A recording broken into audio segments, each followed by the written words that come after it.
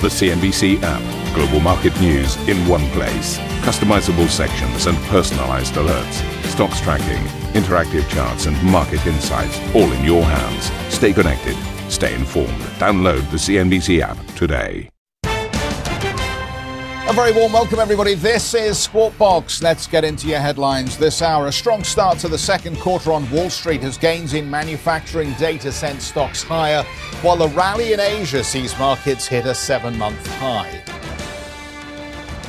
The UK Parliament fails to break the Brexit deadlock after lawmakers once more struggle to agree on an alternative plan, while Prime Minister Theresa May calls a cabinet meeting to discuss the government's next move.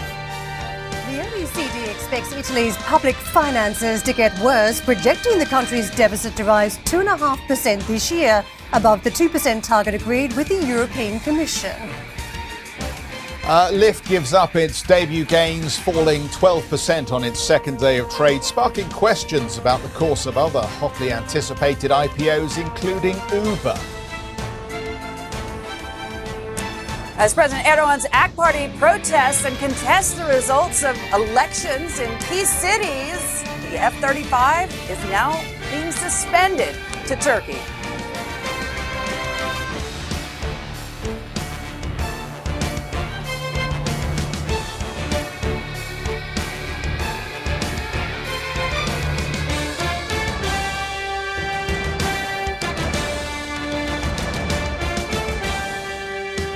US manufacturing activity picked up in the month of March, with production, new orders and hiring all rising. The Institute for Supply Management Index rose to 55.3%, rebounding from a two-year low in February and coming in above market expectations. Construction spending in the US also beat forecasts, jumping by 1% to a 9-month high. Well, in that backdrop, let me take you to the reaction on markets, because it has been a tug of war for data watchers looking to see whether the evidence is strong enough to support a Fed rate cut. And don't forget, top economic advisor to the White House, Larry Kudlow, has been pushing for a 50 basis point reduction from the Fed. Moody's hit out yesterday saying this would put the Fed into panic mode, so effectively calling for the Fed not to be too trigger happy. But the data has been weak. Some of the survey readings also mixed on sentiment, and investors are trying to ascertain whether the bond market is now pointing to a recession down the track, whether the signals are weak enough for the Fed to act. But at this point, many economists are lining up saying the data is not that weak. We are coming back, and it does suggest we are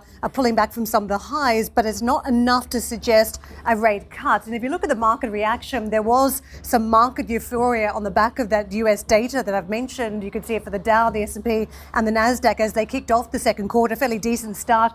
1.3 almost on the Dow by the close of the session, just over 1.1% higher for the S&P 500, and tech stocks are well and truly in the mix again, 1.3% higher for the Nasdaq. I want to take you to the US banks, because as we saw the US 10-year yield start to lift on the back of some of that data, it was a supportive backdrop for many of these banks where, don't forget, the narrative has been a patient Fed that could be turning dovish, and that's been negative for the outlook for NIMs for many of these banks across the board. So in terms of the biggest gainers, JP Morgan, 3.3%. Outpaced by Citigroup with a gain of just over 3.4%. Also in the mix, and one of the best performers, Morgan Stanley, with a rally of 3.1%. The oil price, let's just take a quick look at how we're travelling on WTI and Brent prices, as both bounce higher this morning. WTI saw its highest level since early November, also crossing its 200-day moving average in session yesterday, 61.71 on the charts. What we've got in the backdrop, investors eyeing some of the production impact from Venezuela and also sanctions on Iran. That seems to be impacting the supply, along with the Saudis, of course, cutting, taking more product out of the market. We are just over that 69 handle on Brent in the early trade. Let's move on to the Asian markets. The early picture is also positive. Shanghai chasing 0.4%. Still a lot of optimism that a trade deal will be formed at some point between the US and China, with further talks taking place in Washington. But you can see some of the market levels in terms of percentage gains a little bit slimmer this time in this session. We've got Australia, actually one of the better performers, almost 0.4 on that chart, but just over a tenth on Hong Kong, and similar picture too for Japan in session. The opening calls, this is what we're chasing, more Brexit chaos, despite a number of options being presented again to Parliament, yet we still have no option on what Brexit will look like. So the FTSE looks cautious this morning, got 12 to the upside, 10 on the Zetro DAX by comparison, unchanged on the CAC in France, and we're chasing about 12 points so far on the Italian market. So we look like we'll be inclined into the green at the start of the session, but it is a cautious start likely at this point. And let's get some views on where the global economy is likely to trade. Joining us now, Rick Deverell, Chief Economist and Global Head of Macro Strategy at Macquarie. Thank you for joining us this morning. Thank you very much.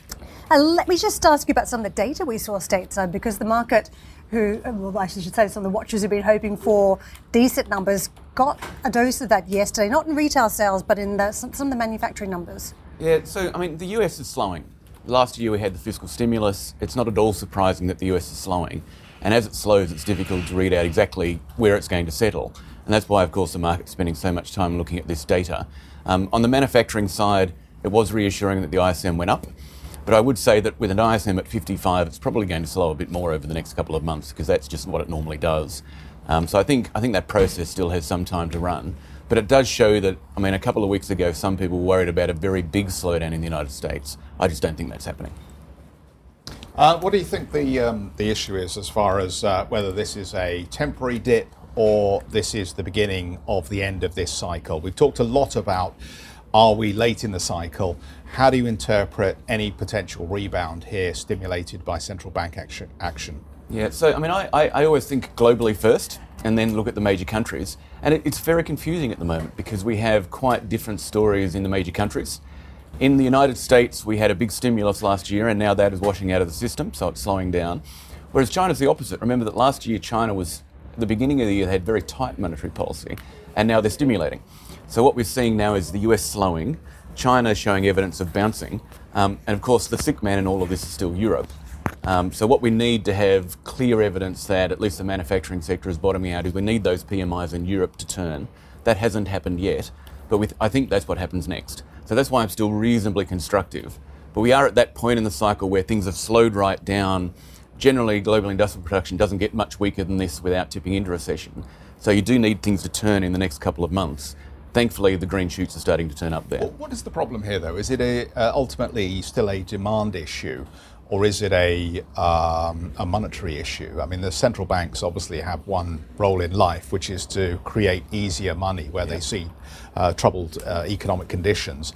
But we've already got incredibly low interest rates. So is this ultimately a demand problem that will not be overcome by further central bank largesse? All it will do is pump up equity prices. Yeah. So again, it's really interesting in that, when we track the industrial side, so when we look at things like the ISM tends to have very big cycles between recessions. So this is the third time where we've had an upcycle and a downside since the last recession. So that's just the normal inventory cycle. It kind of comes and goes. And remember, growth peaked in December of 2017. So it's actually been slowing down for quite a long time at a global level. It's just that now we're at that really interesting point where global industrial production's basically been flat for a few months. And that's why people have got worried. In terms of why it's been so soft in the most recent period, my suspicion is it's mainly about the tariffs. So it's kind of interesting that the tariffs were there, nothing seemed to happen. Then financial markets panicked in October, November and December. So remember, Q4 was the worst quarter we've had for a long time in terms of equity markets. And the month of December was the worst month since the Great Recession. And then, of course, central banks went, oh, this is a bit scary. And the Fed turned on a dime, the Chinese are stimulating. And of course, now we've had the best quarter we've had for a long time. And really the markets, I think, overreacted on the way down, but it started to spill over into the real economy. And now the markets have probably overreacted on the way up. If you look through the 2 quarters, not much has actually happened. The S&P is still on the trend that it's been on for 10 years.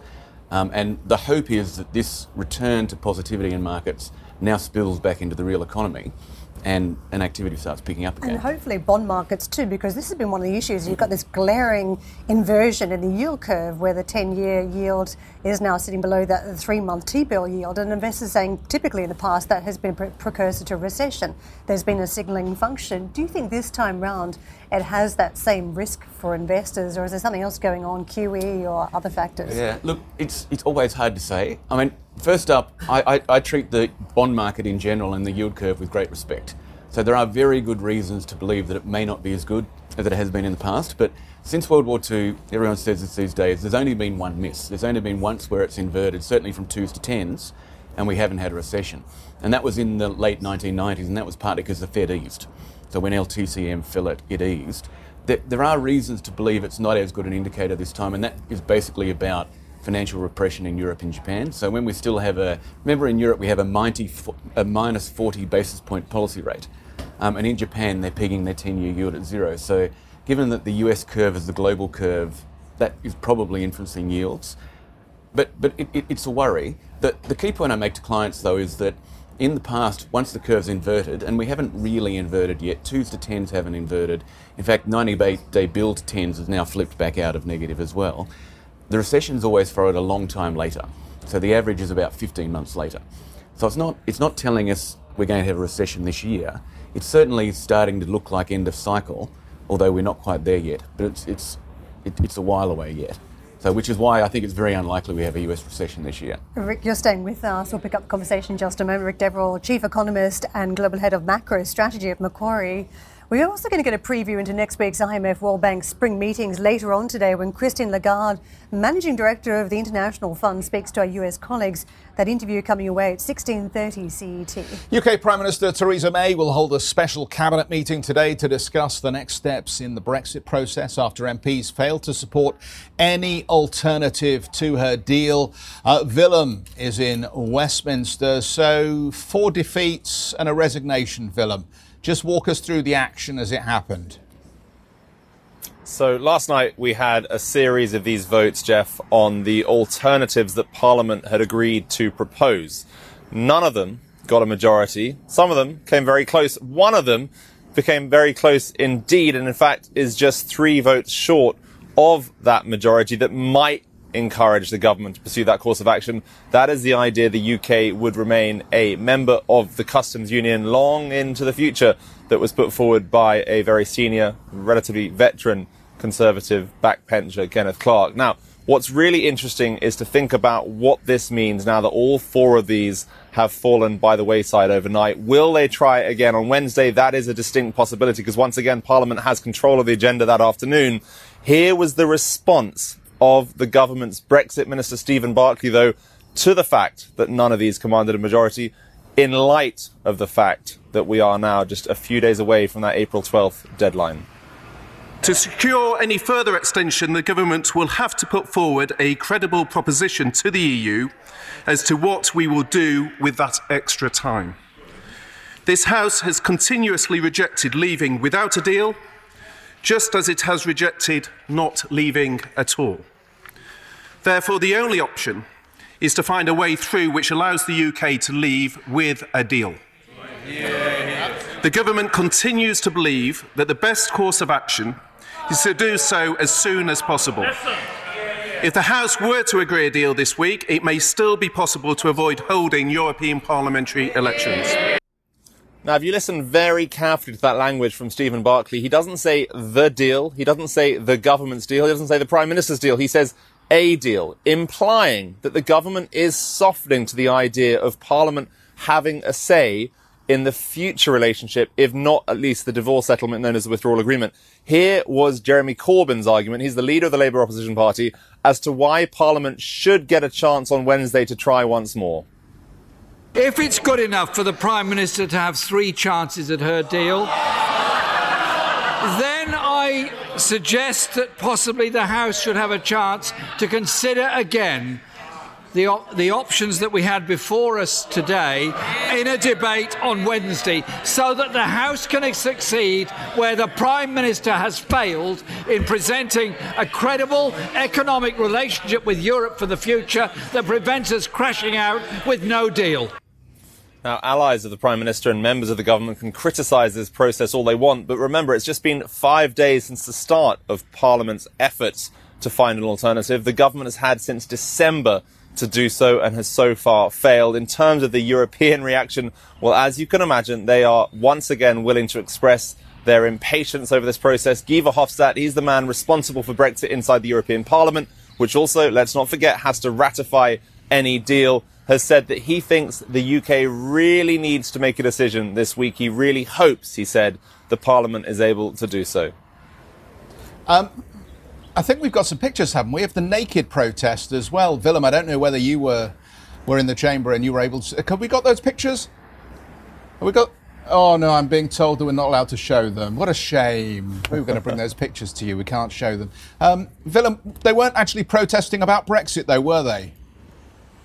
No, it was focused on climate. There were about a dozen people who went up into the public gallery inside the House of Commons wearing not a huge amount, and after a few minutes were taken out by the police.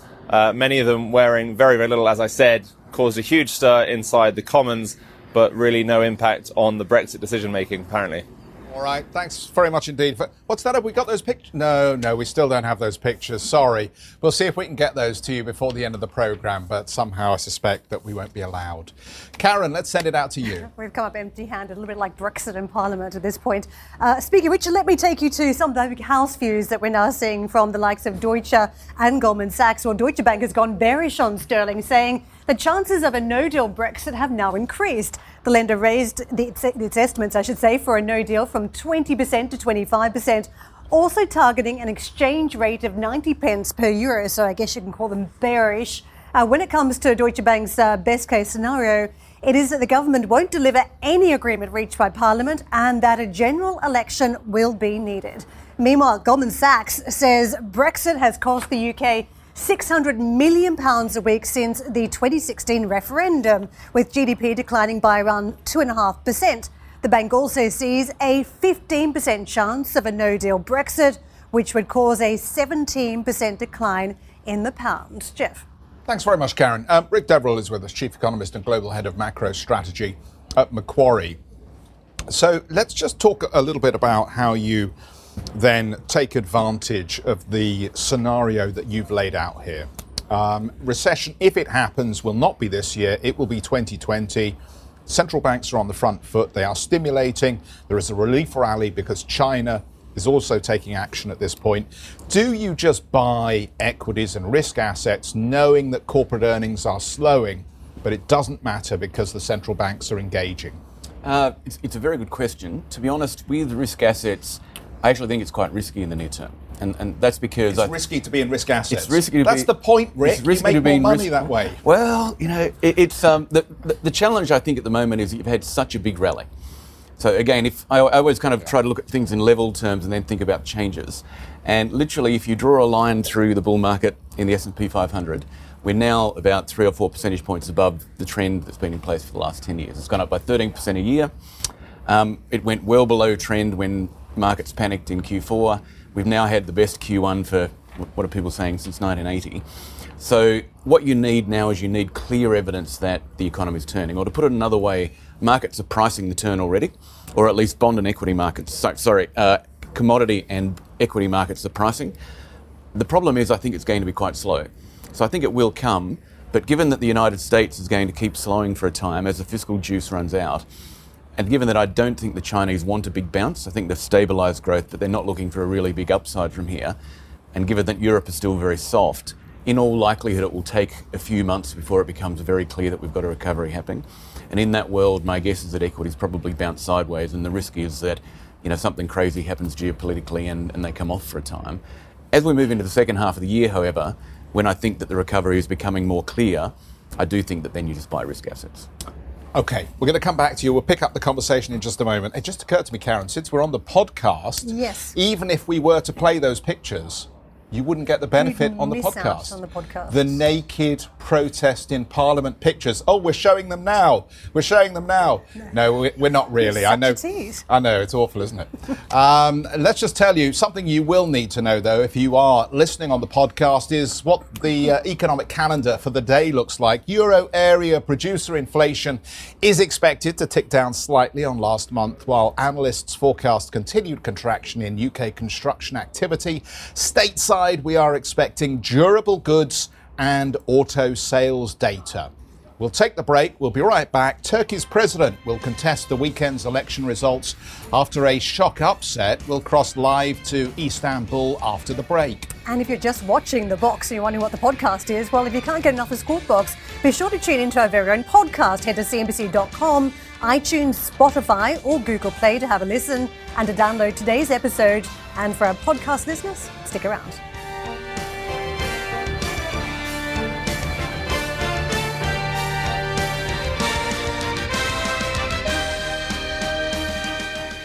Erdogan's AK party is contesting mayoral election results in Turkey's two biggest cities after shock upsets in the weekend vote. A quick look at how the lira is perched in morning trade today versus the dollar.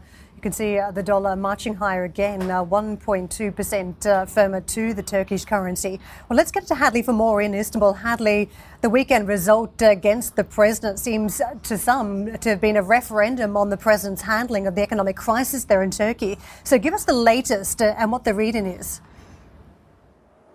It's interesting, Karen. The president and his AK party are really pushing back here against a lot of these election results. These were, of course, mayoral elections across Turkey. And we know, of course, that he's lost out in at least 4 major cities. Now they're seeming to contest the results of these elections, at least in the capital city of Ankara, as well as right here in Istanbul as well. The main rival CH party seemingly had gained so much ground against President Erdogan's AK party, and now the AK party is pushing back. Now, I do have to mention that when it comes to the AK party's strength across the country, they were still hitting around 51% in terms of the polls. But with the loss of these major cities, you have to remember that some 40 to 45% of the population would then come under the control of rival parties, including, of course, the main opposition CH party. So a lot happening in that space. And over the next couple of days, it's going to be very interesting, frankly, to see this play out, because analysts that we've been speaking to here on the ground are quite worried about this distraction at a time when they had been hoping, at least, that the president and his party and government would really be focusing much more on much-needed economic reforms. Now, another conversation that's also happening on the sidelines of this. Late yesterday, the United States, the Pentagon, announced that they would be suspending the sale of F-35 stealth fighter jets and suspending the movement of manuals and supplies and parts for those jets to Turkey. This, of course, is all off the back of an ongoing dispute that they've been having with President Erdogan and his government over whether or not that they would purchase S-400 missile defense systems from Russia. And, of course, we heard earlier this week from the foreign minister of Turkey coming out in a press conference with Sergei Lavrov, the Russian foreign minister, essentially saying that there's no reason that the United States or any other country should be telling them what to do when it comes to purchasing weapons from any country that they deem fit. Of course, the response from the Pentagon is that this could jeopardize and compromise the F-35 in terms of not just the software and the hardware there, but also, of course, in terms of air defense systems. And the outgoing head of the NATO alliance in terms of the U.S. perspective was saying just at his hearing a couple of months ago that this would be something that he would protest and that he would be set dead against. I think it's really interesting, though, as you take a step back and look at that ongoing relationship between Ankara and the Kremlin in terms of what they're doing with the situation in Syria, how close they've come over the last several months in particular, even in spite of the fact that Russia really seems to be straddling two relationships here, their relationship with Riyadh that's been ongoing and growing, as well as this relationship with President Erdogan. You remember, of course, that the relations were hitting an all-time low back in 2014, 2015, but really the failure of NATO to come to the aid of Turkey really pushed them seemingly into the arms of the Russians, and that relationship continues to grow with the Turk Stream pipeline as well. So there are a lot of moving parts to this story, but I think it's really interesting that the United States, President Trump, the Trump administration, deciding to kick the Turks and kick the president seemingly while he was down. Guys? Let me just ask you quickly about the lira, because we have seen a little bit of movement, some weakening in recent sessions, not quite like what happened last week when there was intervention by the government. But what do you make of the movement we've seen in the currency on the back of the election results?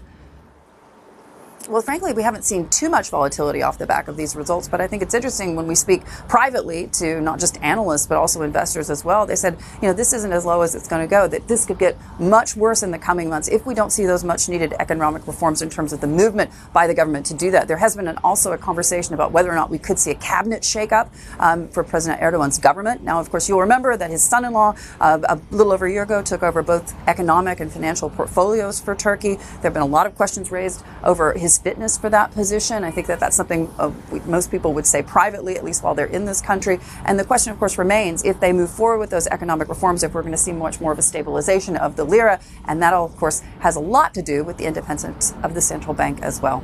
Thank you for listening to Squawk Box Europe Express. For more market-moving news, you can head to cnbc.com. Or join us again on the show with Jeff Cutmore, Steve Sedgwick and Karen Cho, weekdays on CNBC.